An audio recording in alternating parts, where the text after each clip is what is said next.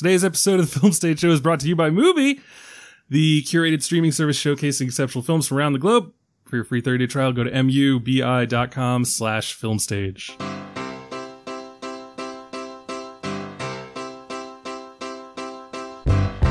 Gotta get up, gotta get out, gotta get home before the morning comes. What if I'm late? Got a big day, gotta get home before the sun comes up.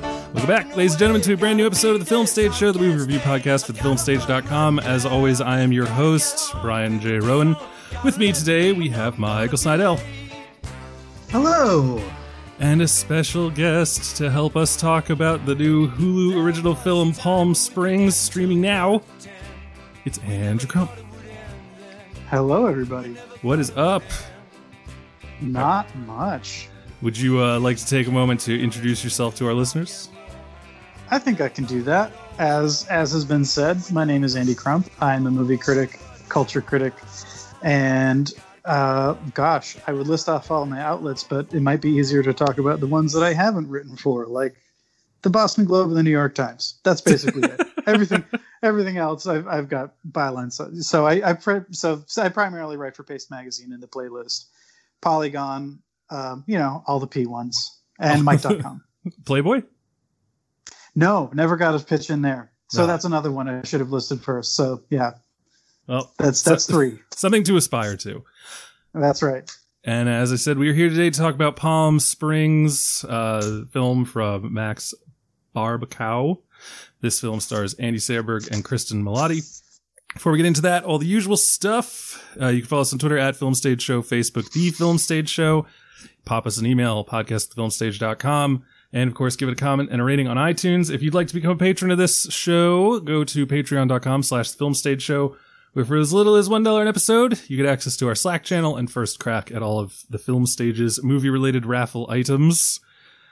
And, of course, we are brought to you by Mubi, the curated online streaming service where every day Mubi premieres a brand new film.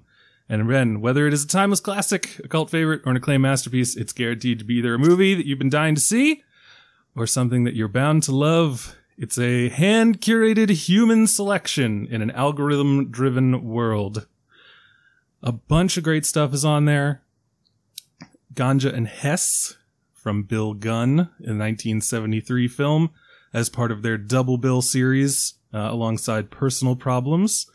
And, of course, last week we talked about Transit, which was one of our favorite films of the year that it came out, as well as a bunch of other stuff in their library section. We also have Hyenas by Film Stage Show favorite Jabril Diop-Mambete, and a bunch of other amazing films, like the entirety of Out One. So you only have a few more days to. That's in 8 episodes, but I will say I'm already eyeing that because each episode's about 199 minutes. So set aside some time for that one, guys. Maybe you should hop on that, Snydell. I'm sorry? You should hop on that if you've been eyeing it, because it is approaching its window. I've seen the first hour. That still probably isn't enough. No, it's not. Also coming close to leaving is Sex and Lucia from 2001. So if you would like a free 30-day trial of Mubi to understand why it is one of our favorite streaming services, all you got to do is go to mubi.com/filmstage. Again, that is mubi.com/filmstage. And that's that.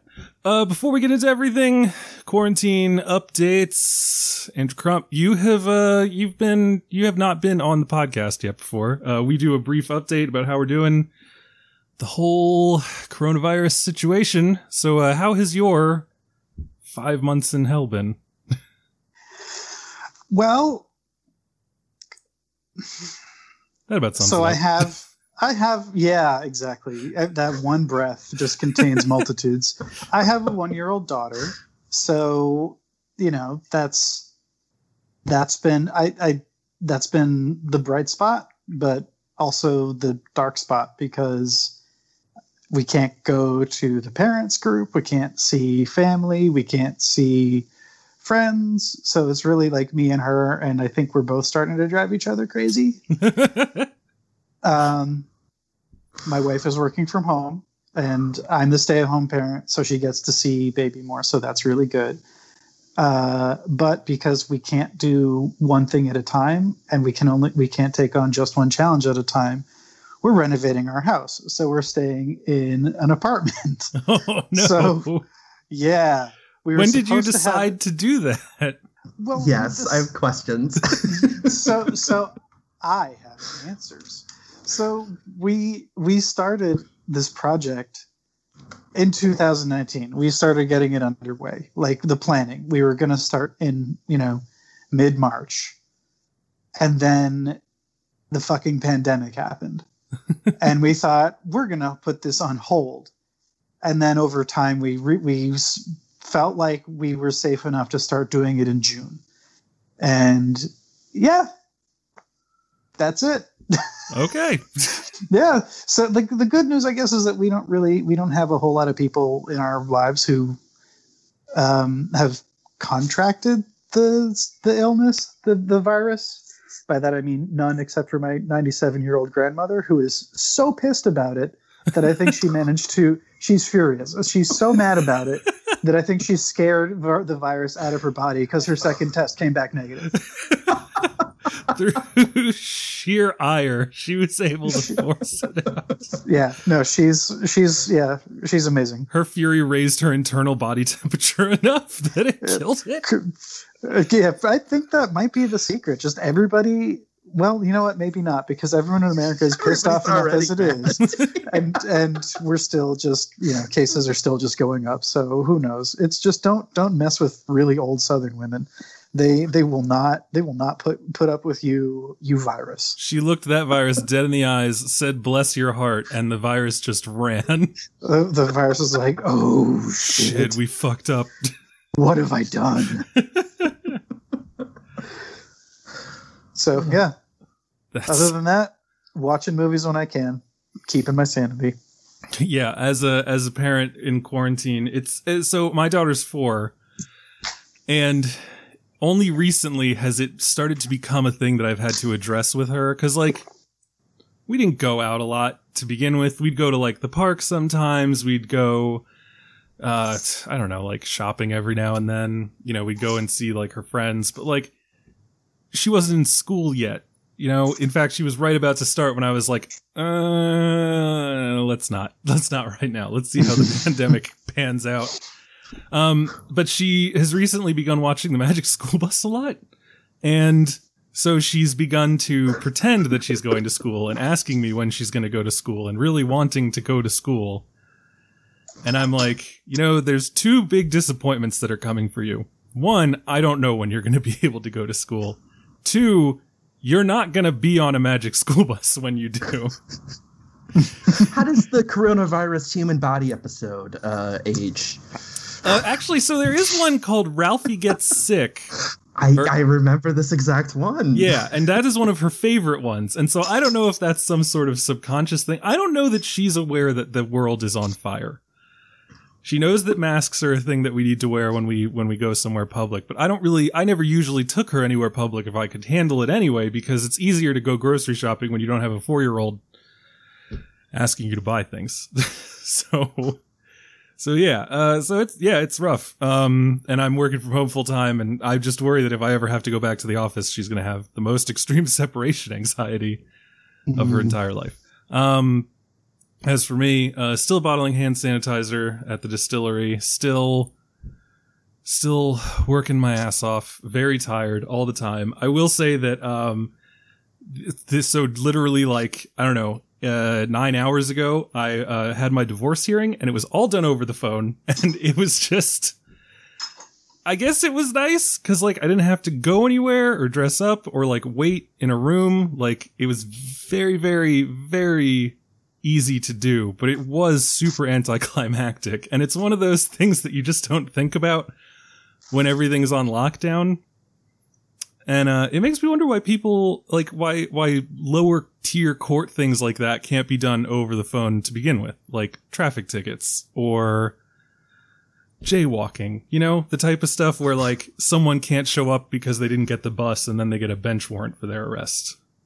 So that is one of the things where I kind of hope that this whole situation allows us to think about things like that in a new way. Because it feels like if you can make it happen now for the dissolution of a marriage, then someone who got pulled over for not having their tags updated could benefit from this as well.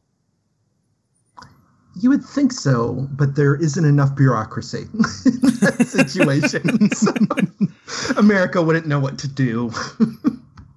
That is 100% true. The world would shut down. Michael Snydell, how about you? How are you doing?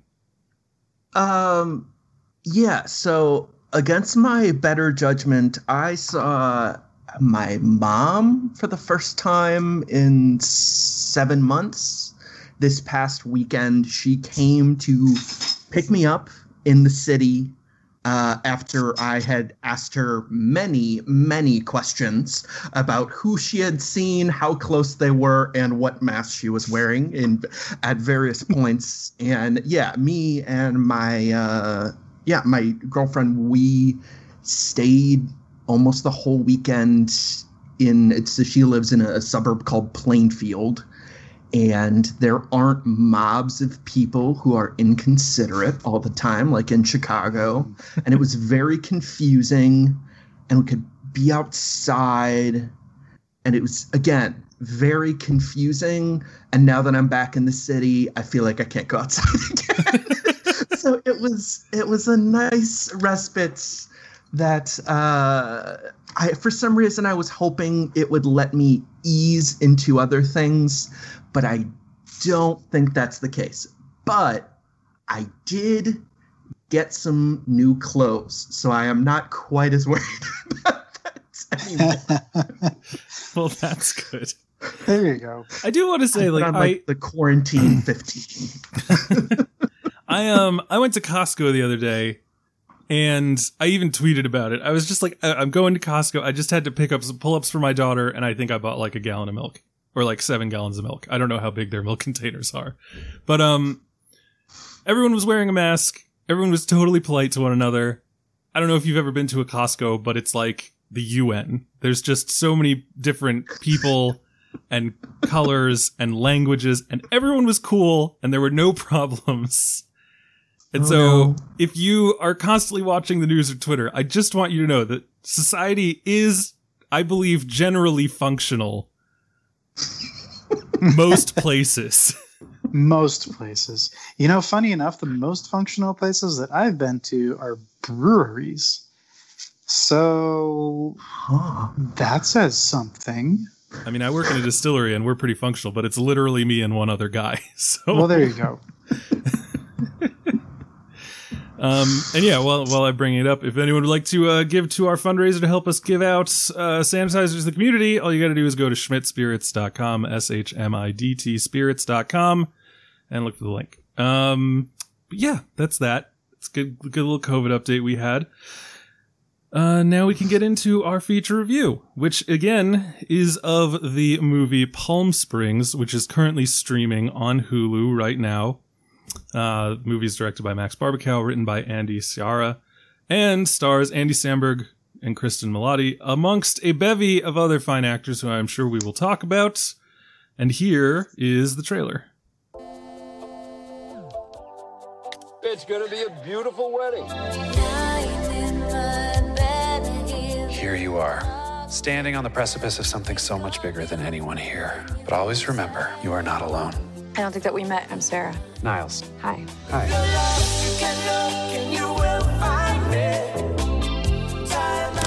Nice.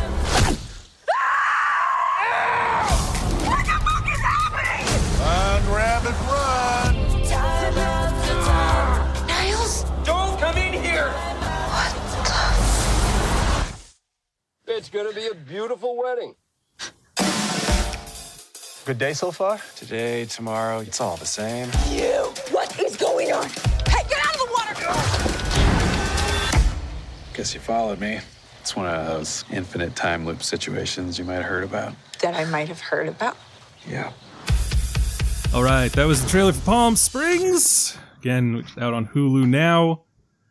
We will begin, as always, with our spoiler-free thoughts on the movie, and then move into a spoiler section.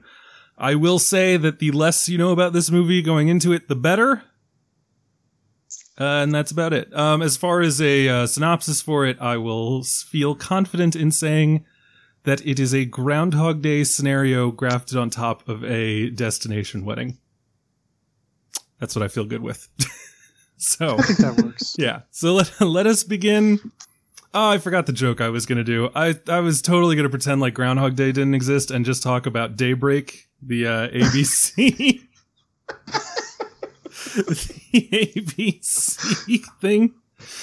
Oh, man. That bit would resonate with, I was going to say a 16th of the audience, but that's too much. Only because I have seeded into this series, this podcast, my love of the, like, mid-2000s one-season wonders. Like Flash Forward, Daybreak, and Drive. Yeah. Ah, shit. Well, it's too late, but I got to talk about Daybreak anyway. Tay Diggs, check it out.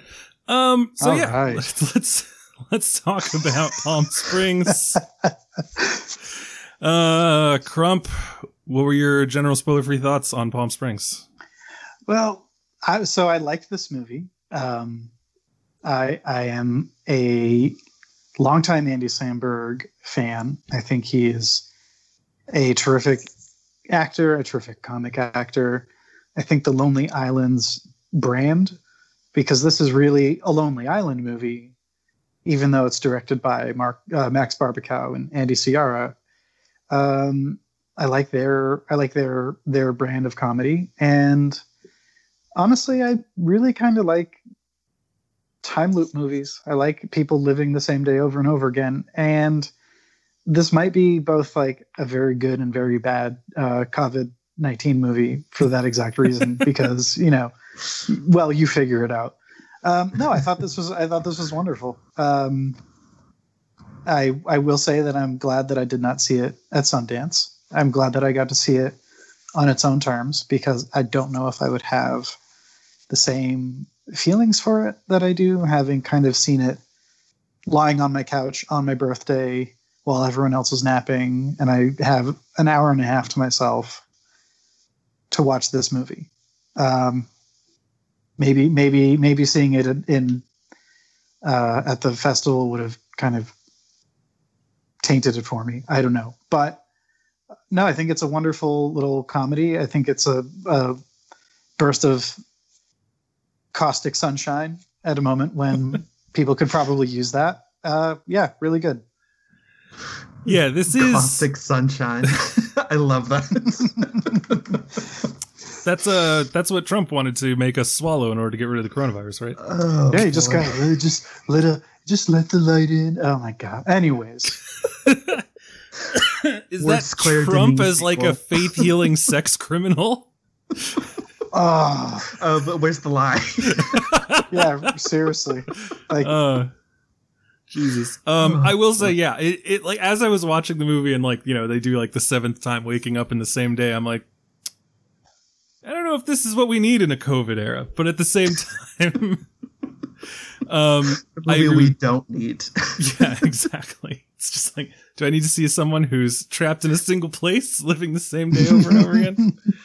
Michael Snydell, what are your thoughts on Palm Springs?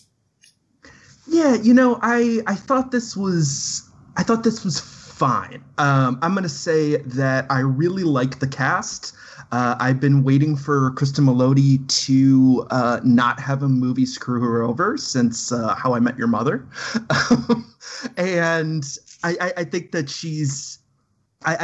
she has a good comic energy. She has good chemistry with Samberg. I like Samberg decent amount, whether he's in Lonely Island mode or whether he's in kind of this, kind of like overgrown teenager dork mode. This is kind of somewhere in the middle. Like it's a little edgier than, something like Brooklyn Nine-Nine, for instance.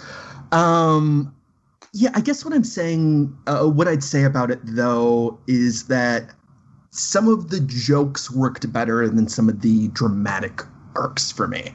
And I think, in particular, one character feels a lot more developed than the other. And, I mean, I'm kind of beyond like being able to talk about this movie, I'm kind of glad to talk about this because, beyond there's a lot of time movies at this point, going back, not only. Right, you've got Kissing Booth. You've got no, but even things like not Kissing Booth. That's what's the shitty one with the guy from Workaholics? Oh, time premature? No, that's not it. Clearly, it made a great cultural impact. With the guy from Workaholics, that seems so specific, and yet I don't even know. It's like the night we met, or how we first met, or something like that. No, I know exactly what you're talking about, which makes me sad. I'm looking it up because now it's going to live in my brain. When we first met. Okay. But otherwise, what I'd say is I mention all the history of it because we have such a spectrum of tones and genres at this point. Everything from thrillers to mysteries to romantic comedies to straight romances. And I think the thing about this is it brings me to sometimes the problem I have with romance and comedy romance, in the sense that I feel like it uses the time loop conceit for some shortcuts in pushing a relationship forward. And I kind of want the opportunity to talk about that.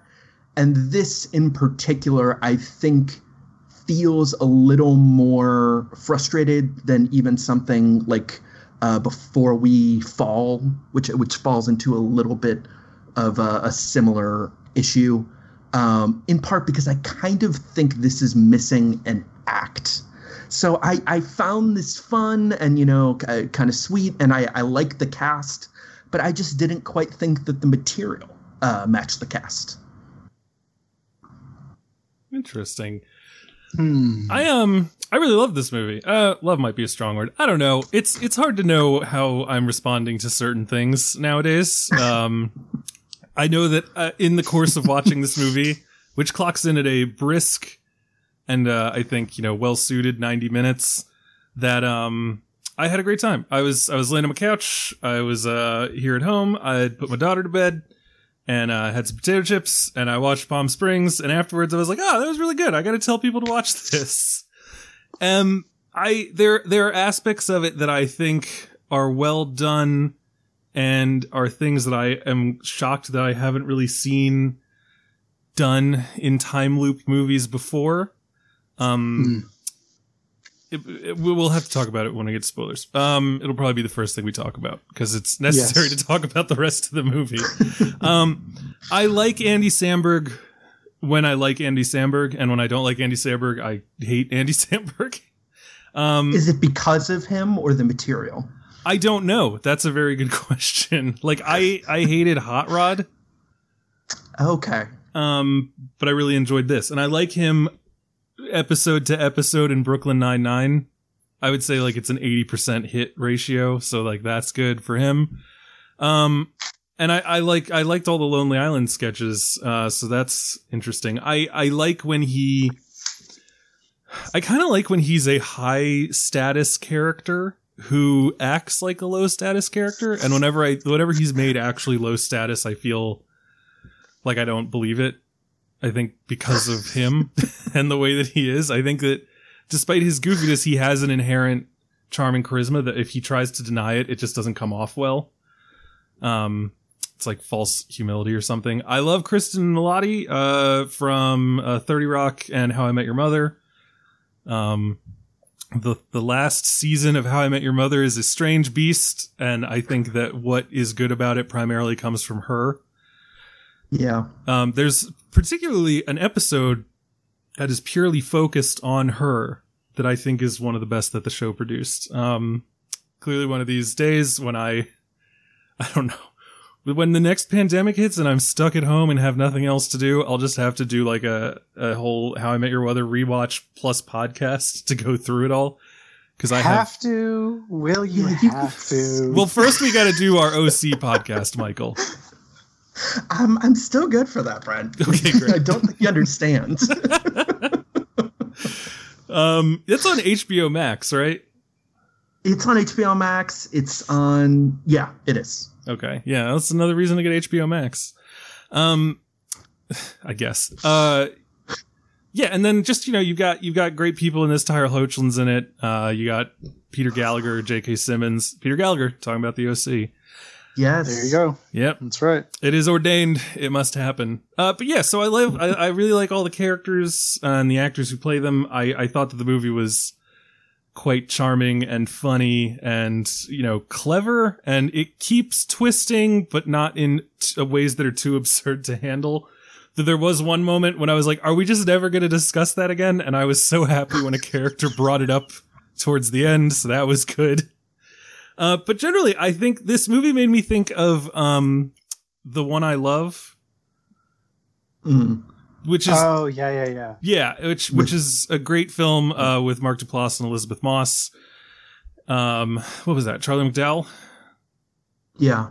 Mm-hmm. Yeah. And I mean, part of me was like, is it just because it's like a lone California estate with a pool and two people and it's kind of weird and sci-fi-y? But yeah, I don't know. There's something about it. There's something about that like isolated sci-fi conceit that helps people come to understand one another better that I really like. And as I like that movie, so do I like this movie. And I think that anyone that I know would be well served at least attempting to watch this, and then, turn it off if you don't like it. But I can't think of anyone in my life who I would say overtly should not see this movie and would not like it. Would you recommend this to your mom? I think so. I think she would get a kick out of it. My mother surprises me. Okay. So like, that's the thing. It's like, would you recommend it to your mom? Oh, I don't know. Like, if it's not It's a Wonderful Life or Casablanca, something black and white. Like, I remember, if you recall, Michael, I saw in theaters Wolf of Wall Street with my mother and she loved it. So who's to say what she's going to really enjoy or not?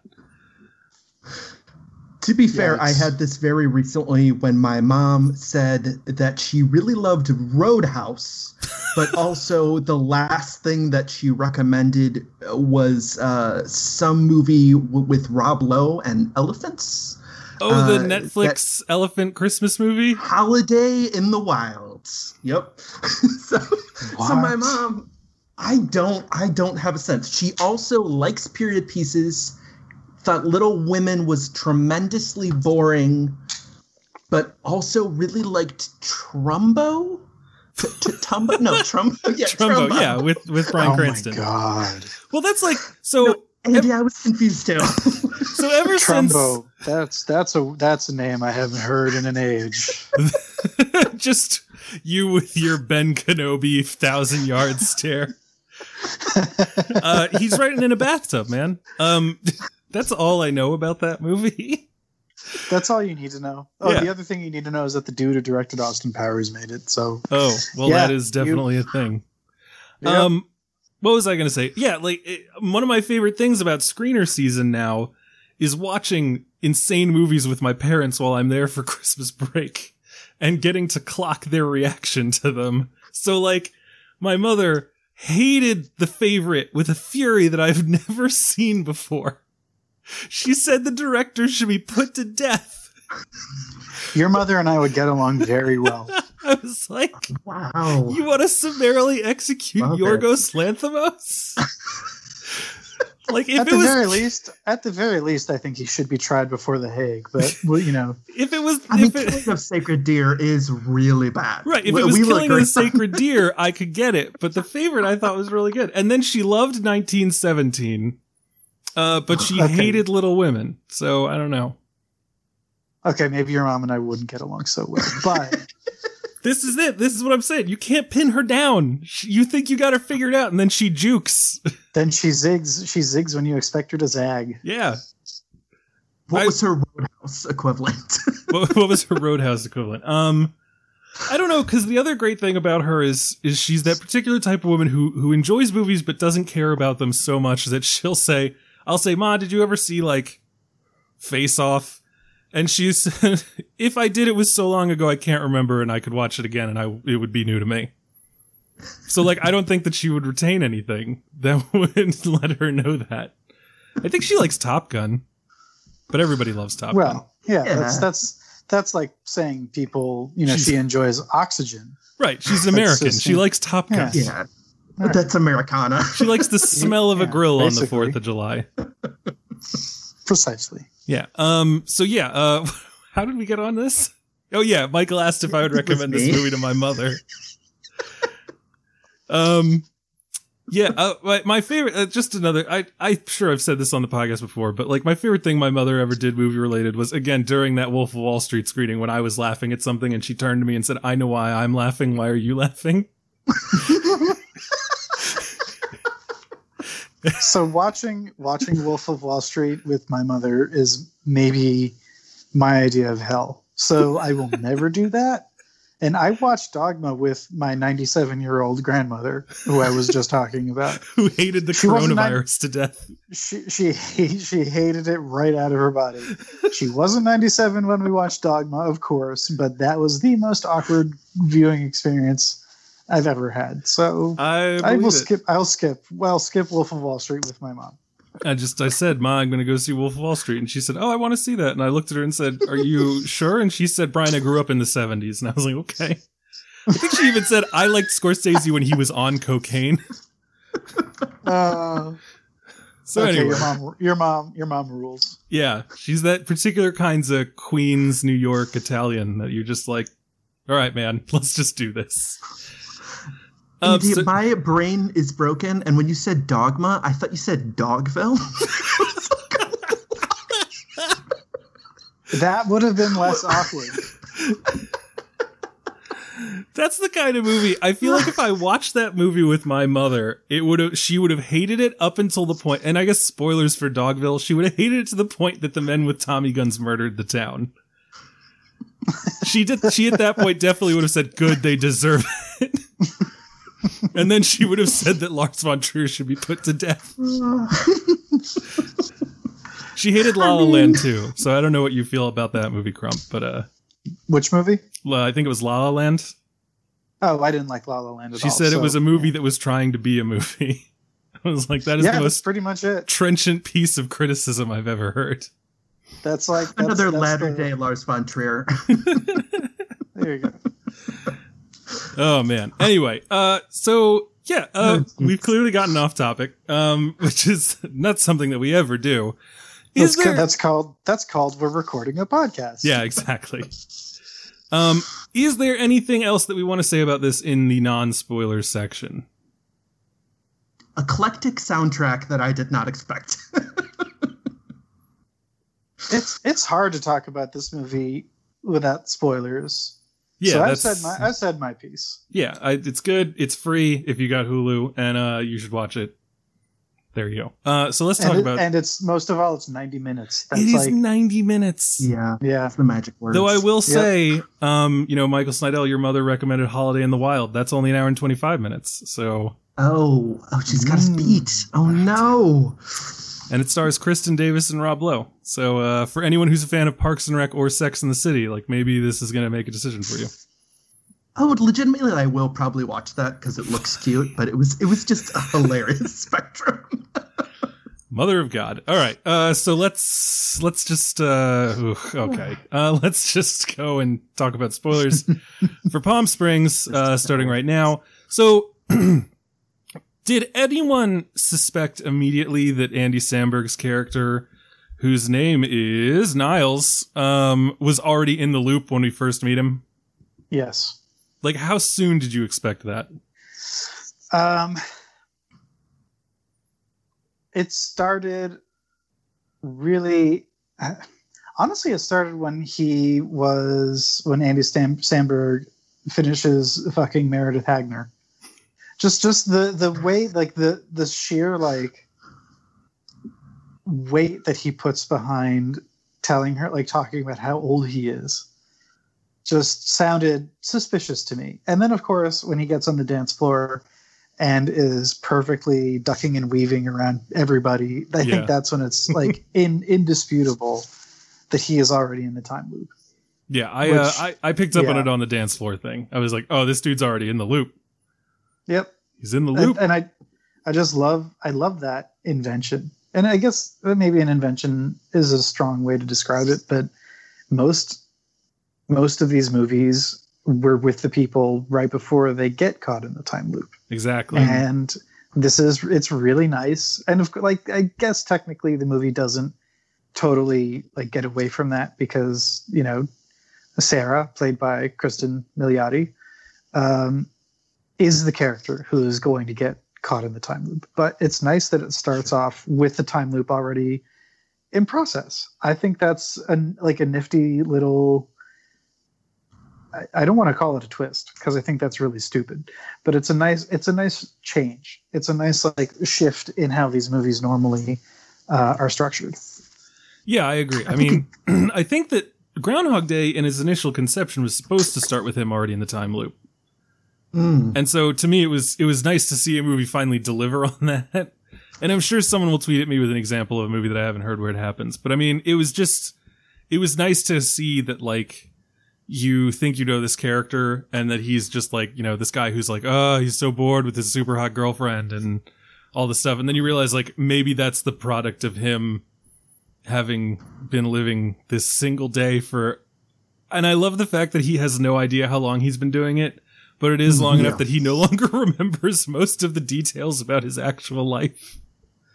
His job, for instance. It's a million times. That's what the banner, the birthday banner that Sarah drops for him says, "Happy millionth birthday, dipshit." Like, yeah. Oh man. I think too, like when you think about like the precipitating.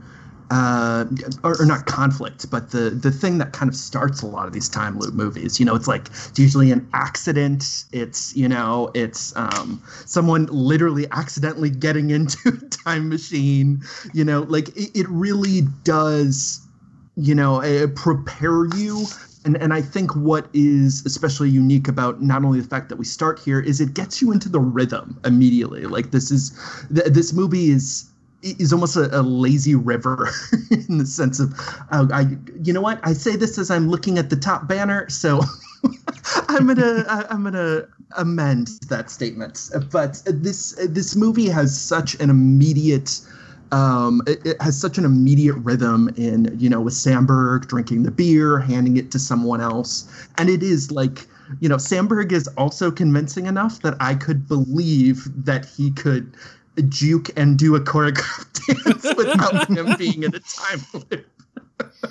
Yeah, because you just think like, oh, this guy, like, it's an interesting way to show just how much control he has now, like how godlike he is. Because for the first bit of the movie, you're like, this guy's a fucking wreck, and then does the speech, and he's on the dance floor, and you're like, man, this guy can turn it on and off. Like, I can't pin this dude down. And then you're like, oh my god, he's already in the time loop. He's just like your mom. You can't pin him down. Exactly. Maybe my mom is in a time loop. That would actually make a lot of things make a lot of sense to me.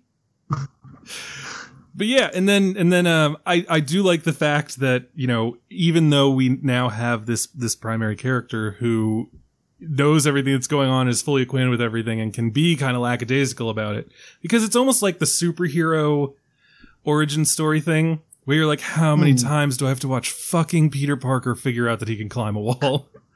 And so you're kind of happy when the Avengers just is like, yeah, I don't know, he's been it for a couple months, he's pretty good, it's fine. As much as I appreciate that, it is nice to have Kristen Milioti not realize what the hell's going on, go and talk to him. And I love his laconic kind of, it's one of those infinite time loop scenarios that you may have heard of. Like, he's just totally on board with it by now. And part of that is because he's been in it for forever, and feels sort of bad, and he also already had to do this with one other person, who is J.K. Simmons as Roy. Oh, J.K. Simmons. I think the moment when I was like, this movie has gone from like good to very good, or like now I am fully engaged, is when he gets shot with an arrow and is just like pissed off about it, and he starts screaming for Roy. He's like, I know, I smelled your cigar. And then he gets shot again and he says, "You're a sick fuck, Roy." And I'm just like, whoa, there's so much happening already that I have no idea about. And I am on board for all of it. Yeah, I love that's a great escalating comic scene. Like Roy's introduction. Just how much insanity can this movie pile upon this poor very drunk woman who has no idea what she's wandered into. I love his continued presence throughout the movie. I think he's actually I think Milioti and Sandberg are both really good in this, and in terms of the comedy, but also in terms of the dramatics. But I really think that the ballast of this movie is J.K. Simmons' performance, especially his big moment with Sandberg about an hour into the movie. That really gives the movie some weight that I think it would be completely lacking otherwise. Yeah, that whole scene in the backyard when he talks about the growth that he's finally gone through and the hatred he's given away, and he's like, "Look at my kid. He's watering dog shit. It's beautiful." I very much agree with you, guys. I don't know how much to push back yet. I don't want to ruin the fun with my caustic sunshine. But what I would say is I very much agree. I think that J.K. Simmons scene in the backyard is probably the best scene in the movie. But I think that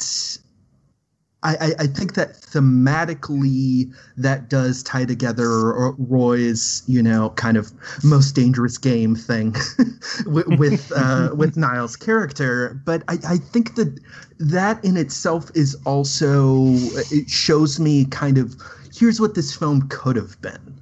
And I think that scene in particular, I think you guys are right that it is like an emotional crux, but I think it also shows how separated Sarah and Niall's arc is, to the point where I think she gets underserved.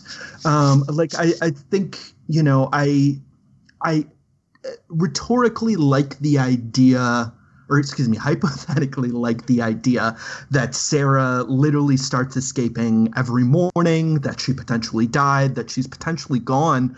But I think that she's almost gone too long. And then to make that arc specifically about her learning quantum physics felt to me like the movie had written itself into a corner and was more interested in Niall's arc. And like, I'm happy to pick that apart, but that was something after really like when I woke up today, I was like, oh, that movie's fun. And then I was like, okay, I got to talk about this tonight. And the more and more I thought about those arcs, I felt that they were, they were uneven. And I'm curious what you guys would say to that. I don't totally disagree that they're uneven. I think Niall's obviously has the juicier arc, or the bigger. We'll just say bigger. It's not necessarily juicier, but in terms of quantity, there is more of it. I don't necessarily think that that's a bad thing. It does incline the movie more toward convention, where the function of the movie is to lead this young man. I don't actually know how old Andy Samberg is, or how old Niles is really supposed to be, because he complains about being old, but he's not as old as June Squibb, so I'll call him young. So the function of the movie is to lead this guy, this slacker who has kind of given up on moving forward. It's about getting him to move forward again, which we've seen that kind of movie before. It's a whole genre unto itself, even within this particular niche. But I guess you could also say that there's convention in terms of Sarah as well, because she's not an idiot, and she wants to escape, and she has a goal, and she, she's like underserved in the sense that she doesn't get to live the lifetimes that Niles lives. And then also she's the one who is just kind of by default pushed into the role of being the person who fixes this existential fuck up that they're both caught in. That said, it didn't bother me too much that like that dynamic didn't bother me too much. I think that the performances are really key to that. I think Milioti brings a lot to the comparatively little that she has, and makes Sarah into somebody who's fleshed out and who we can really understand and engage with. And she, it's not like she has her life together either. Sure. She's clearly trying to not just get out of the loop, because who wants to live the same day over and over again? She wants to get out of the loop because getting out of the loop means getting away from her own shit. Yeah, her own mistake. Yeah, exactly. And I think Milioti's able to convey a lot of that, honestly, through her eyeballs. She has really, really, just size-wise, they're massive, but they're also extremely expressive. Like, she has very big eyes, very articulate eyes. There's a lot that she's able to communicate through them that I don't know. I don't think a lot of people have that kind of that like gift. I think that's a very difficult thing to do. But she's able to paint a full character that might, someone else in that role might not have been able to do quite what she does in terms of fleshing this person out. And I think that's where the discrepancy is made up. Yeah, because in my mind, I'm just going back to the concept of like the big arc versus the juicy arc. I think that she has a smaller arc because she has to go from one extreme to another, whereas Andy Samberg's character of Niles is like a picture of inertia. And so he's the kind of guy who's totally happy to be in a shitty situation as long as he doesn't have to do anything. And Sarah, on the other hand, is constantly waking up in this mistake and is unable to live with it because I think deep down she's a better person than he is and isn't willing to let herself fall into this existential traction that he's willing to put himself in. And so it made total sense to me that she would do what he wouldn't do, which is stop fucking around and actually attempt to do something to better her situation, and then to kind of pull him along with her. And so the concept of her going to this diner day in and day out and learning quantum physics, which I don't even know how long that must have taken her. I assume a while. It's frankly insane, but it's a thing that I love about these time loop movies is that you can do something like that because you don't have to worry about we got to put some aging up makeup on the characters. We got to change anything. It's no, she's going to look exactly the same. And we could say it's been 17 years and she's now a quantum physics expert. And it also means that his slow discovery of his own feelings and what that means about himself isn't rushed, because however long it took her to learn quantum physics enough to then be make her little experiment and prove it to herself, it worked. And he might have had 4 years to sit on this and really think about himself and her and everything that happened. So, is it a shortcut that the movie takes? Yeah, but movies are shortcuts. That's why montages exist. This is cinema on a basic syntactical level. So I have no issues with that. I really liked it. I think there's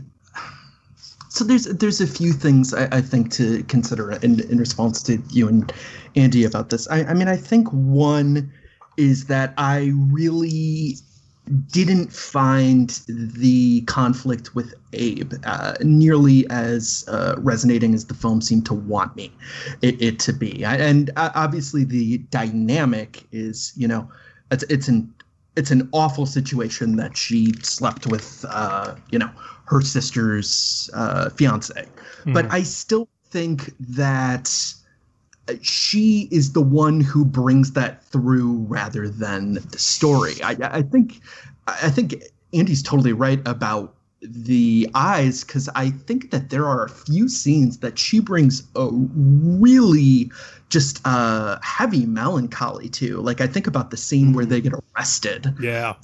Which is this, like, again, kind of a peek at a little more interesting movie to me. In a way, I almost think this movie is too soft on them. Like, in the beginning, at least, the sense of humor, whether you're talking about how acerbic Sarah is, the wonderful bartender. Like, some of this, like, you know, pitch black comedy reminded me of something like You're the Worst at the Best, which is like, that is a movie where, you know, I suppose in the same way of something like It's Always Sunny, that category, these people are assholes and they're surrounded by assholes or people who have been brought into that orbit and can't get out. Yeah. And I think that I almost wish this movie went there more, because I think that there are thematically interesting things within this conceit. You know, whether you're talking about realizing the heaviness of something like Sandberg, as, you know, has hooked up with Sarah millions of times, whether you're talking about the fact that pain is real. You know, when they get into that accident, I thought that was an interesting scene. But I think that ultimately it takes the path of least resistance in isolating the two. And so by the time, you know, we're supposed to feel his deep loneliness, it's right around the time the Roy scene happens. So I don't think it's necessarily just a matter of, you know, this is archetypal, or not archetypal, but like fundamental storytelling. I think that this movie spends too much time, you know, almost fucking around appropriately. But I mean, like, that's fun. Like, have we lost the sight of that things can be fun? I don't know. Like, I really liked the fucking around. Like but it's also kind of this like frat boy humor. The fact that, you know, his current girlfriend Misty, who that's Meredith Hagner, right? Yeah. Mm-hmm. Meredith Hagner. Like, the fact that, you know, she's he sees that she cheats on him. The fact that, like, you know, it's just, I feel like a lot of these characters are kind of a certain comedic props that distracts from the possible weight that they actually, like, bring up. As you're saying, I don't need this to be less of a comedy, but I don't see those two aspects, like, coalescing. Well, is she any more of a comedic prop than, like, Ned Ryerson? Okay, why is that name familiar to me? From Groundhog Day. Needle Nose Ned, Ned the Head. Okay. Like, if you got a person and you're there for one day and they're going to repeat the same stuff over and over again, especially if the movie kind of takes us through the lens of Andy Samberg's character, Niles, I mean, like, yeah, everyone's going to become a comedic prop because they're just someone doing the same shit over and over again. And pretty soon they're going to appear as though they have no actual agency. Like, I'm curious if he ever tried to, like, if there was ever a moment when he was like, maybe I should try to keep her from doing that, and then realized that he actually didn't care about her and was just willing to let it happen. Like, he doesn't appear hurt. He seems bored. And there's a point when he says, like, you don't like me. And she says, I know, but people still don't break up with me. And that's, like, again, that inertia. Like, these people would be stuck in loops, even if they weren't stuck in a literal time loop, just because of their lack of desire to better themselves. And so in that way, Kristen Miliotti's character of Sarah, who people constantly say is like a fuck up and a loser and an alcoholic, is the one person who's willing to like see her patterns and actually try to better herself. And she is able to get away because she's not willing to just live in the pattern and pretend to be better than she is. Like, she's willing to put in work. But the thing I would say about Ned Tobolowsky is, that's who we're talking about, correct? Tobolowsky? Yes. Mm-hmm. Sorry. Tobolowsky is that, like, he's not a glib caricature. I think that people like Missy, I think some of the people at the wedding, I think that those things, like, it almost, like, it had a whiff of, like, frat boy humor trying to be more woke to me. And it felt, it just kind of reminded me that I don't feel like I know these characters very well beyond that basic conceit of Sandberg, being a point of inertia and Milioti realizing that she needs to get out of that. I still don't feel like I know any of those characters very well. I think that the performances animate those characters, but I still, I don't know. I almost wish I was like, I feel like the way, maybe this is my general problem with time loop movies, because I have this a lot. Like, I thought the third act of Edge of Tomorrow, for instance, was very frustrating. Before we fall, before I fall, I mentioned earlier, Happy Death Day, I think does some weird stuff.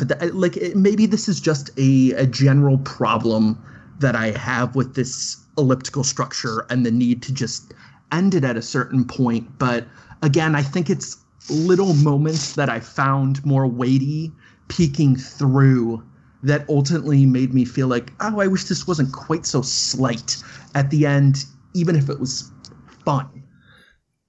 Well, I think there are a lot of demands that I don't know. It feels like there are some demands being put on the movie that it can't meet. You might be wishing for another kind of movie that this movie just has no aspiration of being. Like, everybody in this movie who is not Andy Samberg or Kristen Milioti is just going to look like a cardboard cutout in terms of how substantial they are, because they're on the outside of this scenario that Andy Samberg, why do I keep calling them by the actors' names? I don't know. I keep doing it too. It's okay. Yeah, because they're our friends. We like Andy and Kristen.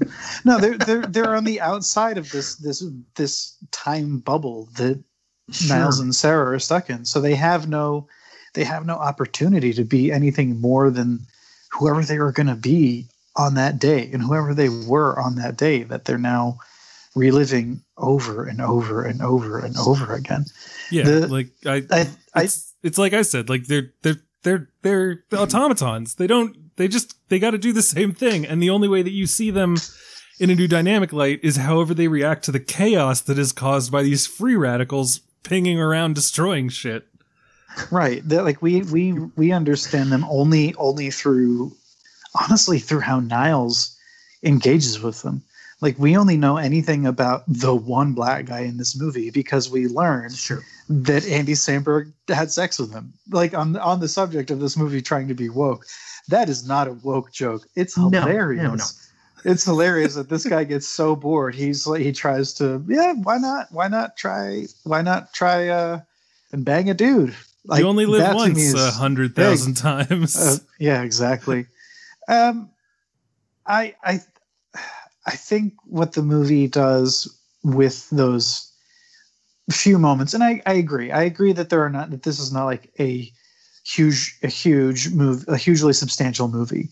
I think that it kind of peppers in the substance where it really needs to keep all the other elements that it really cares about, threaded together appropriately. But I think those moments are really enough to make the movie work the way that it wants to work.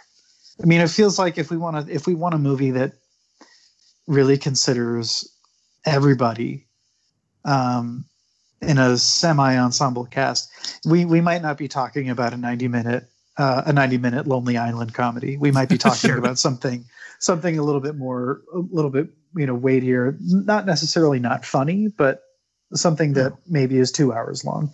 Yeah. And doesn't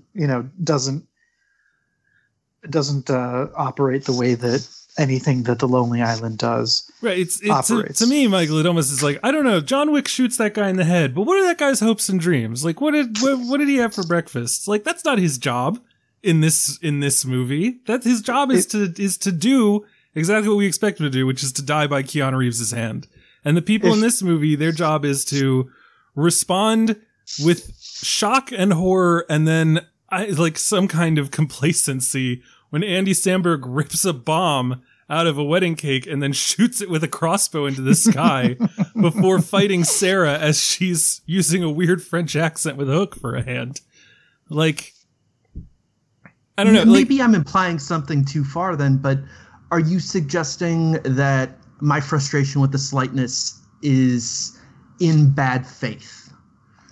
I don't know if it's in bad faith. I think it's misdirected. It just feels like, why would you expect that from this movie? Like, why would you want that from this movie? And like, that's not what, I don't think the movie's failing at trying to give you something. I think the movie is doing precisely what it wants to do, which if you don't like it is fine. But like, there's no part of my mind that at some point I was like, I really wish they'd flesh out Abe some more. You know, I really wish that like Misty would get a speech explaining something. I don't like it. Just I you know, in seeing a movie like this at this level with this kind of cast and this kind of conceit, I was just like, yeah, this is the Niles and Sarah show, and everyone in the background is Mayor Quimby and Mo Sizlak.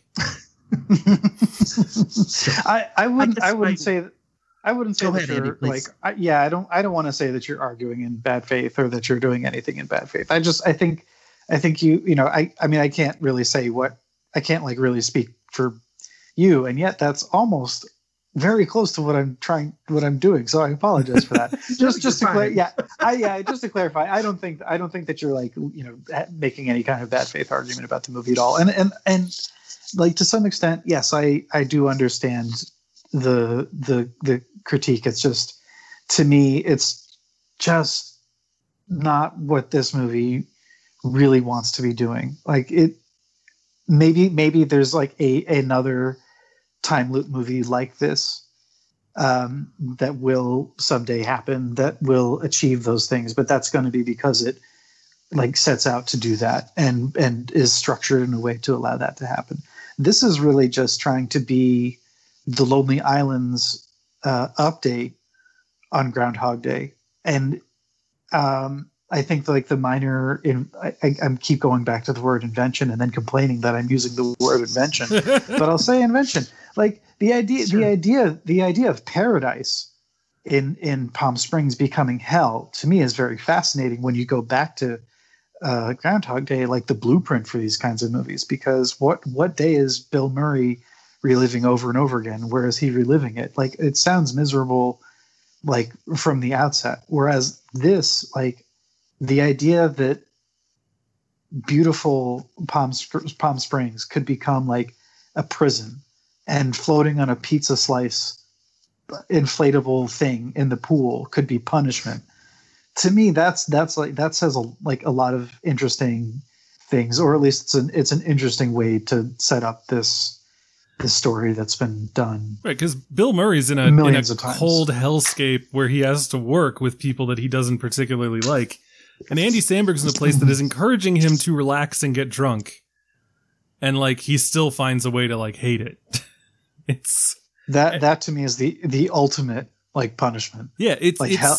When Bill Murray's character Phil says, you know, I once went to the Bahamas, I drank, you know, pina coladas, I met a woman, we made love like sea otters.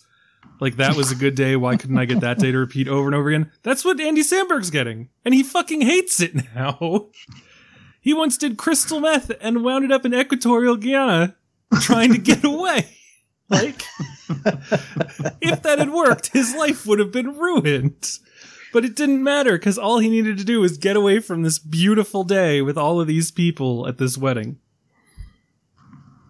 That is a good point. That is probably something that does separate it. If we're speaking of other elements that separate it from your average time loop, it's not a terrible day that they keep reliving. Right, because Happy Death Day, Before I Fall, I think Daybreak, these are all movies where it's like, on the day their life fell apart, on the day their wife was murdered and they were killed.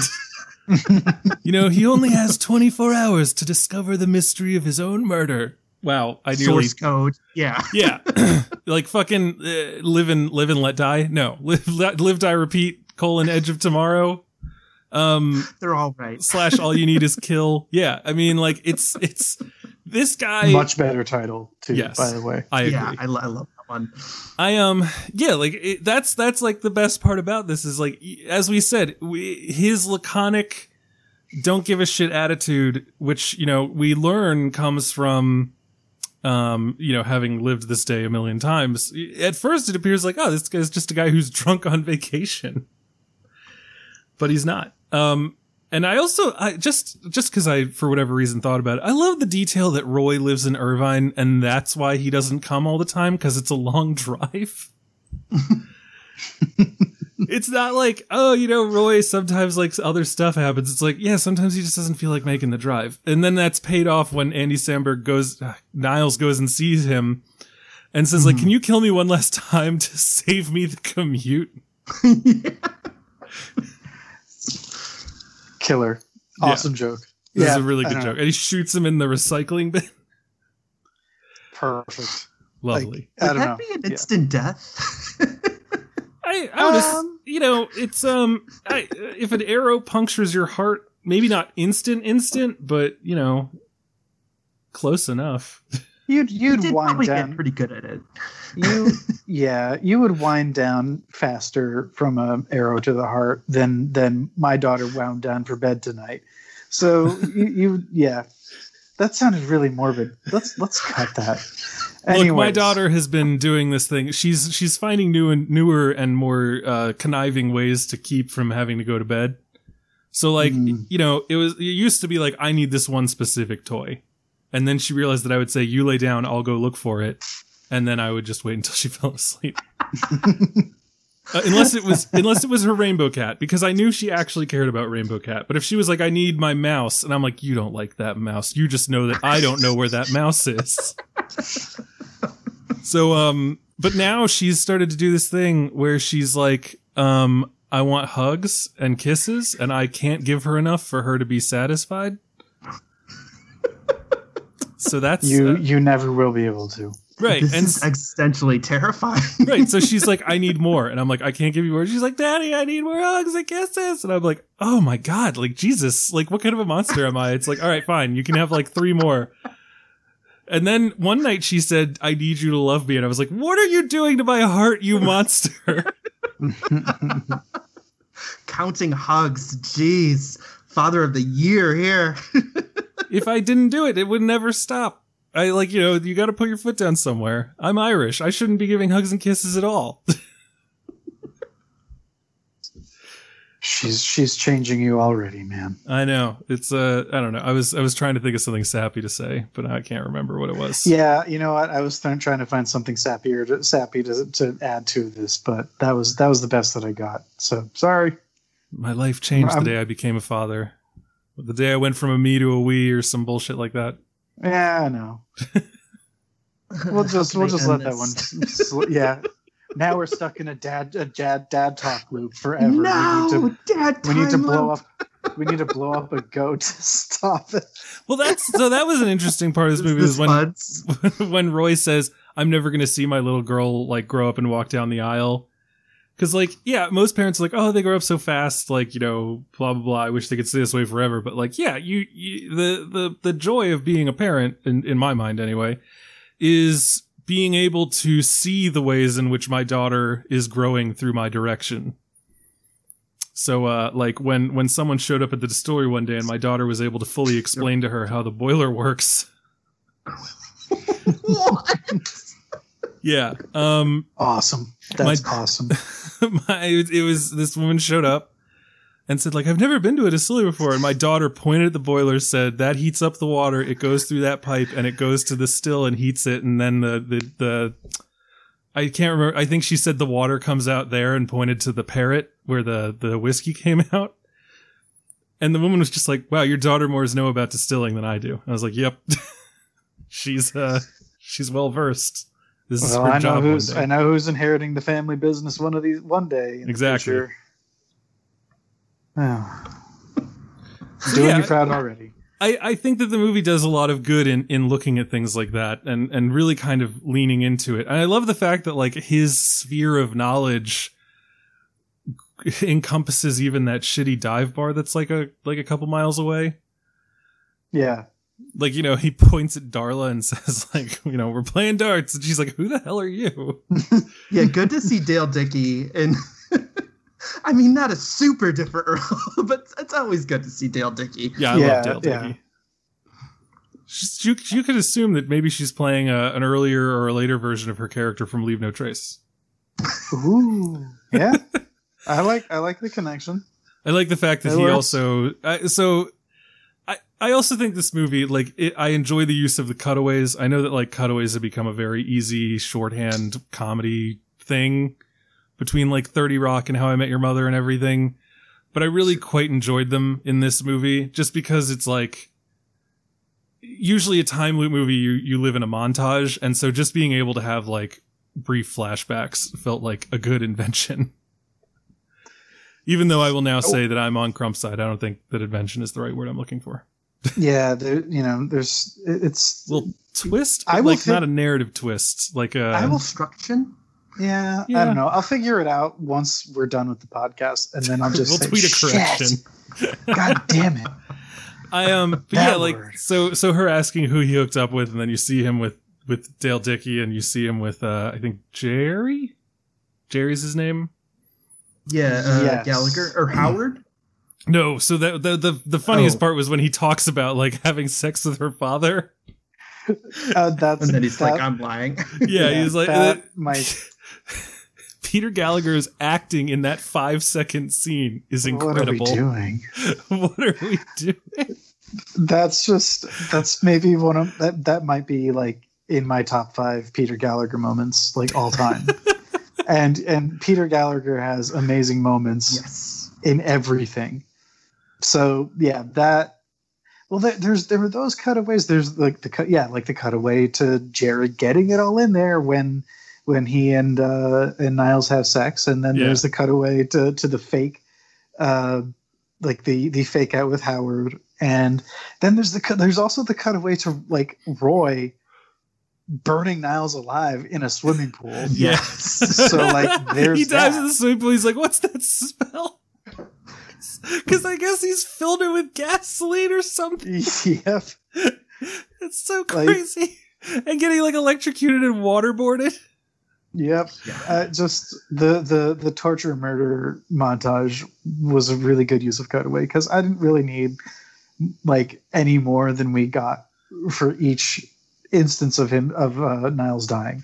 And I just realized that I spelled Niles name wrong in my review entirely.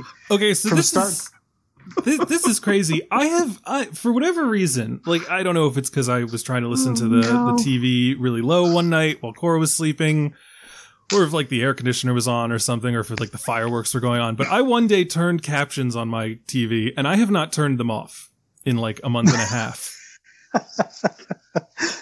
And so everything I watch just has subtitles now. So I saw Niles with a Y, and I was like, "That's weird. What? Why is it with a Y? Like I've seen Frasier. I know how Niles is spelled."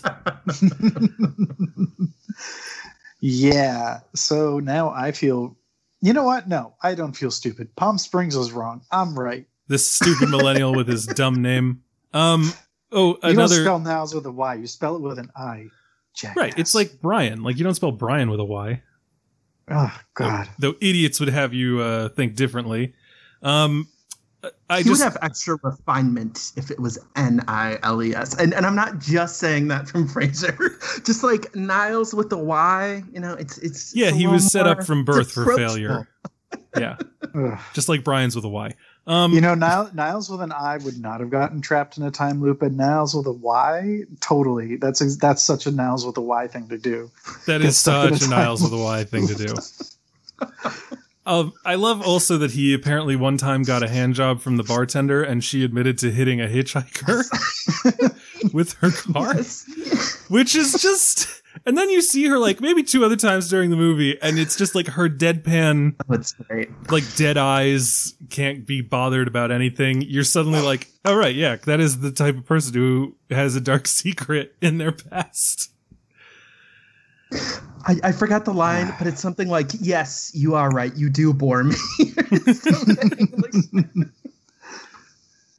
See, that's exactly it. There are just so many good, like, it's so unfair of me to like repeatedly describe this as a Lonely Island movie because they did not write this unless Andy Ciara is like and Lonely Island adjacent, and I just don't know this. But like everything about the comedy here just so perfectly suits what that troupe does. Like this is a filter for them to do their thing, but there are so many good, just like cutting lines, and they just snap off. Like there's no like like the movie isn't like ponderous or deliberate about it. It just it's like it times these things so well that you like might pause, like not just figuratively but literally, so you can consider like did I just hear that, like did they just say that, and it's, I don't know, whatever shortcomings this movie might have for some people, like as a story, it is like, I think it is a very successful comedy in the sense that it's really funny, and I think that if a comedy can just be funny, that's probably the most important thing for the comedy to do. Because like if the comedy isn't funny, what the fuck's the point? Right, and I have a lot of trouble with that recently. I feel like a lot of comedies like will hit this point where they're like, and now we're a drama for 20 minutes, and I'm just like, but why? You know, Band-Aid did that like back in, oh gosh, when was that? Oh, about 15 years ago, I think. Now I can't remember. Adam Paley. Yeah. Like that movie becomes like a straight up drama in like the last half hour. Like everything about it that was fun just sort of stops, and it's like, well, someone throw a fucking pie or something. Like I feel like Judd Apatow movies do that a lot, and it was like, ooh, transgressive, like, you know. But no, I just want to laugh. God damn it, please. And it's not right. It's not that comedies can't be serious in their own way, but like. Don't be self-serious. That's the worst kind of serious. Right. Well, like I bring up, I don't know if I bring it up a lot. I know I've brought it up recently. Superbad was fucking hilarious the whole way through, but it still manages to deliver this super tender, moving moment between these two boys when they finally like break down and tell each other that they're going to miss one another in college and they don't know what they're doing, and that like they love each other. You know, but it's still fun. Yeah. Like it's still a comedic scene, but they're being funny while talking about this very real feeling that they have. And I just don't like it when a movie's like, and now for, 15 to 20 minutes, the score is going to go into a minor key and everyone's going to be sad. And there might be like one visual gag, but other than that, we're sort of done with that. That's how like The King of Staten Island went. Again, Judd Apatow. Oh yeah, exactly. Like it's just, well, and maybe that's the movie to bring up in conjunction with this, because like these are the two major comedies that I can think of that have been released this season so far. Yeah. So like, yeah, everyone, I don't know. I forget what I was gonna say. Scratch that from the record. Like the movie is like successful as a comedy, and I guess on the strength of that alone, I'd recommend it. Right. It's funny, and it's just lucky that it also has other things on its mind, and you can dig deeper into like the character motivations of at least these two characters. I will say that I have now looked up Andy Ciara, and he is a staff writer on The Lodge. Or no, Lodge 49. Lodge 49. Yeah. Lodge 49 which great. Makes all the sense in the world now. Interesting. Yeah. See, but I love Lodge 49, so he let me down. Well, he didn't have first of all, he's just a staff writer. But second of all, he's got a whole series to help build out those kooky characters in that lodge. You know, not 90 minutes. Yeah, we should once again this is a 90-minute movie. It's a 90-minute comedy. Okay, that doesn't make it better. You know what? No, I'm not saying that to rebuff anything that you've said. I just want to tell people out there that a 90-minute movie exists, and that you should be happy about that. And like we all agree that like 80-minute movies and 90-minute movies, movies should either be that long or they should be like 2.5 hours long, and really anything in between can fuck right off. Yeah, except for King of Staten Island. That movie should have been 80 minutes long. 1:30 is the worst time limit for any movie. 2 hours and 10 minutes is guaranteed to be way long. Yeah, it's like you could definitely do a little bit of trimming, you son of a bitch. There was the Scott Weinberg on Twitter the other night was like talking about that. Just like, oh, Palm Springs is 90 minutes. Like, can we talk about how great the 90-minute movie is? And he asked people to send in, between Palm Springs and Greyhound, I say, welcome back to the damn good 90-minute movie. And then he said, name other recent movies that clock in at under 100 minutes. Official running times do include the credits. And I, talked about Enemy, Crawl, Ready or Not, The Shallows. Like, The Vast of Night. Yeah, The Vast of Night. That was another. I didn't even think of that. The Vast of Night felt like it was. Let's agree. It felt like it was 10 hours long. But I squealed when I found out that Greyhound is only 90 minutes, because that, like, you sell that movie to me on premise alone, I assume it's going to be like an hour and 45 to 2 hours, which, I'm not against that, but it is hard to sneak those longer runtimes in when you have a baby. So I really like the 90-minute movie or the super long movie, because then you can just break it up into a mini series. Let me tell you about Out One. There was one night after I put Cora to bed and I was like, I want to watch a movie. What do I want to watch? Oh, I want to watch Blade Runner 2049. And then it's like midnight and I'm like, why did I do this? What was I thinking? I fell asleep watching Blade Runner 49. It was like for maybe 30 seconds. But it just knocked me. Granted, it was like a very, very late showing. Yeah. But it's also a thunderously boring movie. Unlike Palm Springs, disagree. Which is a lot of fun. Yes, Andy, you're welcome back. Yes, come and talk with us about Dune, which I'm sure everyone will be very calm about. No. I want theaters to stay closed for the rest of the year just so I don't have to go see that movie.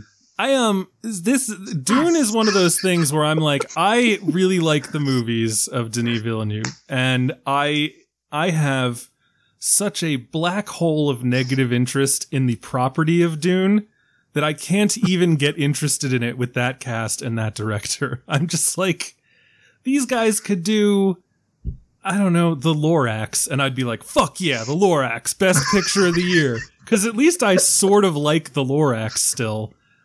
But I'm just like, Dune? The desert with the bugs and the spice? Like, why do we keep trying to make this a thing? Right. We did the sci-fi, miniseries was really good. Then there's the David Lynch movie, which is David Lynch.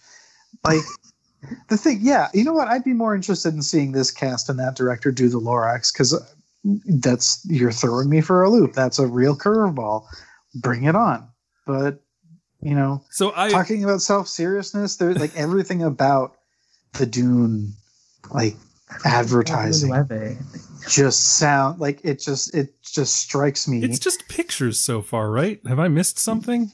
No, you haven't missed anything, but like there's a definite self-serious fart sniffing vibe that I get.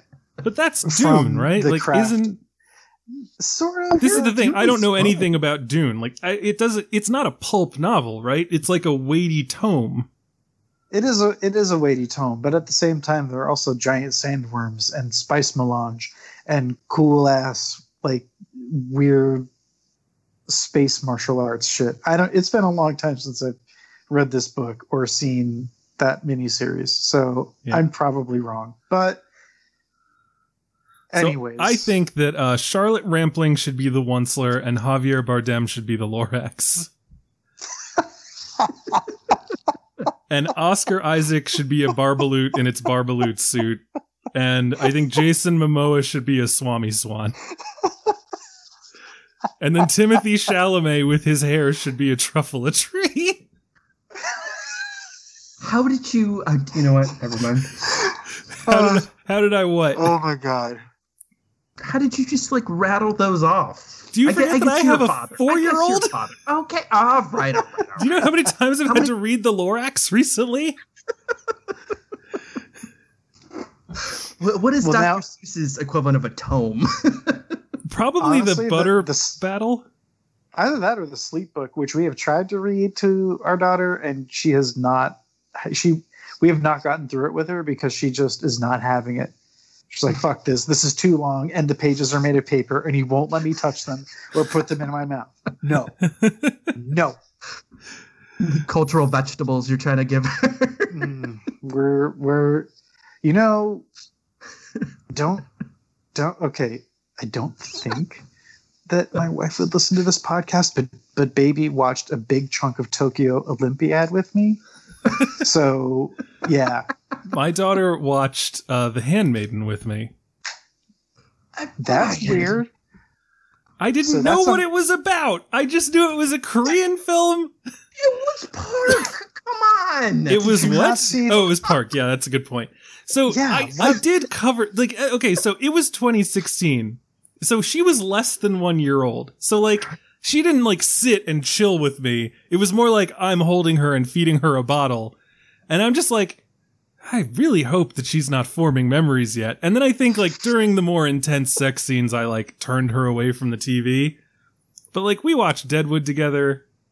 You know, there was a point before, like, 1.5 where I was like, she's probably fine. You know, I can't judge too much because when our daughter was on her Billy blanket, because, you know, for her, she had some jaundice, so we had her on a Billy blanket, which for anyone who doesn't know, it's basically like a tanning, like an open tanning bed that you put the baby on, and they have to stay on it for basically a whole day so that they can have their, like, the jaundice blasted out of them by the thing. So anyways, we were doing this in shifts, and on my shift, while baby slept on the Billy blanket peacefully, I watched The Nightingale. Bad idea for so many reasons, none of them having to do with her being conscious for it, because she was asleep. But yeah, I'm not going to judge. Yeah, no, I did not watch The Nightingale with my daughter, who by that point would have been like, Daddy, what's happening? Yes. And, like, I don't know how to explain this to you. So this is a funny Daddy, story. What are Benway balls? As we wrap up here, and we were talking about our children and media, I was sitting with Cora and I was like, what do you want to watch? She's like, I don't know. And then she said that enough times where I was like, good, I'm choosing something. And I put on classic era Simpsons. And my ex happened to be here that day, and she's like, is this, like, appropriate for her? And I was like, this is a show about a nuclear family who go to church every Sunday, and every episode ends with them overcoming their issues by reaffirming their love for one another. I will never understand why The Simpsons had this cultural cachet of being subversive. It is the most heteronormative conservative show that I can think of.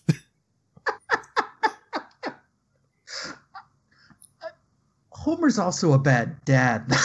He's a bad dad, but, like, he always comes to the realization of his deficiencies and then apologizes for them. Like, I watched the episode with Lisa's substitute teacher. Yeah. And I'm like... with Dustin Hoffman, right? Yeah. Is that the one? And I was just like, this is a beautiful show. Like, the entire final act of this episode is Homer going to his children individually, solving their problems, and then feeling very proud and fulfilled for how good that he was after he had been a failure. Like, this is...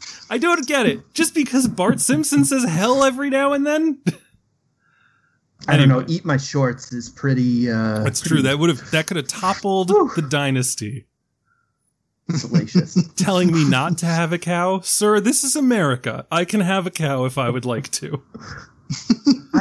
I thought of this, and I want to ruin both of your nights. Yay. I just thought, what if Inarritu made a time loop movie? Oh, I hate you so much. That's it. I'm getting off this call. A Benedictine monk tortured to death for heresy has to relive the same day over and over again. No! He's locked in a stone cell and doesn't talk to anyone. Emmanuel Lubezki films it. Bird. It's 3 hours and 26 minutes long. It won 7 Oscars. Who Javier stars in Bardem. it? What? People who make movies don't listen to this podcast, do they? Because if they do, that movie's getting made. I hope it's going to be don't. on you. This is not the first time. What manner of God would allow this to happen to a man? Yikes. That's Will the God only line of forgive us? dialogue in the entire No. movie, by the way. Then again, this is a 3.5 hour movie you're talking about. So that is prime chunking out viewing in between baby naps. So Oh yeah, I'm for maybe it. it's not a movie. Maybe it's an HBO Max limited series event. no, never mind. I'm out. I'm not interested in it all over again. I'm even less interested than I was before. Oh my god. Anyway, I'm glad we're talking about this Palm Springs movie. Yes, as I said, we are clearly wrapping up. Are there okay, so the last thing I'll say about Palm Springs. They see those dinosaurs and I was like, if I don't have someone talk about the fact that they saw fucking dinosaurs before this movie ends, I'm going to lose my shit. Because I was like, it could be that like the timelines are colliding or something. But yeah, they were just on shrooms and Andy Samberg was like, remember when we saw the dinosaurs? And I was like, that's enough for me. Well, we see them again at the end. And no one is on shrooms then. Well, speak for yourself. Okay, let me say, no one in the movie is on shrooms. Yes. Anyways, all right. I also like the little post-credits thing where we find out that J.K. Simmons is going to be able to get out too. Yeah.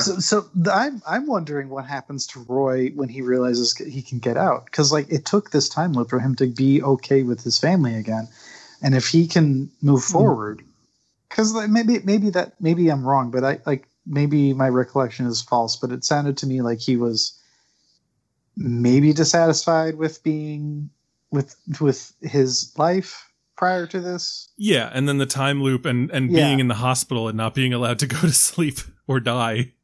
Yes. So like what if the time loop was the only thing keeping him, happy with that life? What if breaking the time loop just ruins that bond that he's created with this fan? Probably not. It's probably fine. It's he'll keep his memories of the time loop, so he gets to have that character building. And I would assume that now he's like, because he says, like, I already brought it up, I'm never going to get to see my little girl walk down the aisle.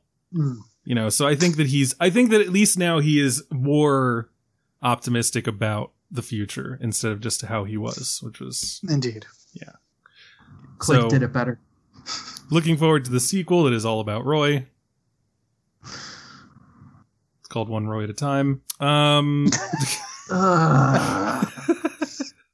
Is that better or worse than my Inarritu Benedictine monk torture and murder story? That's way better. Okay. That's the one I'll pitch first. There you go. Cool. So any final thoughts on this movie before we wrap it up? I think I put it all out there on the court and gave it 100%. So I just want to thank God. I want to thank my teammates. And especially God. I'll thank God twice. God and Jesus. Without you, I am nothing. Not the Holy Spirit, though. Fuck that guy. Yeah, the Holy Spirit creeps me. Total hanger on, just unnecessary. Anyway, so that's our little bit of heresy for this episode. Let me remind everyone that we can be found on Twitter at Film State Show, Facebook, The Film State Show. Go to patreon.com to give us your money. And, of course, don't forget that you can get a free 30-day subscription to Mubi by going to mubi.com/filmstage, where you can watch all the episodes of Out One, as well as everything else that we talked about. So look forward to that. And, yeah, I guess that's about it. Michael Snydell, what are we talking about next week? We are talking about Relic next week. And I can announce that we are talking with the person who used to be the host, Amanda Waltz. Yes. So she'll be back for 1 week. And sorry, I'm still going to be here. For 1 week only, the original lineup. Actually, the original lineup was me and Danny and Nick. So, are you sure you're going to be talking about Relic and not Palm Springs again? No. It's depends, I guess. Wow, because of the time that went down like a lead balloon. All right, never mind. Well, I was thinking, like, is it too late to bring up the fact that Bill Graham isn't here because he watched the wrong movie? And maybe we will talk about Palm Springs again because maybe he'll have watched it by then. It's never too late. It's never too late. It's never too late for now. That's a 30 Rock reference for everyone out there. Anyway, next week we will be talking about Relic. And then after that, I don't know what we're talking about. I'm sure we will figure it out.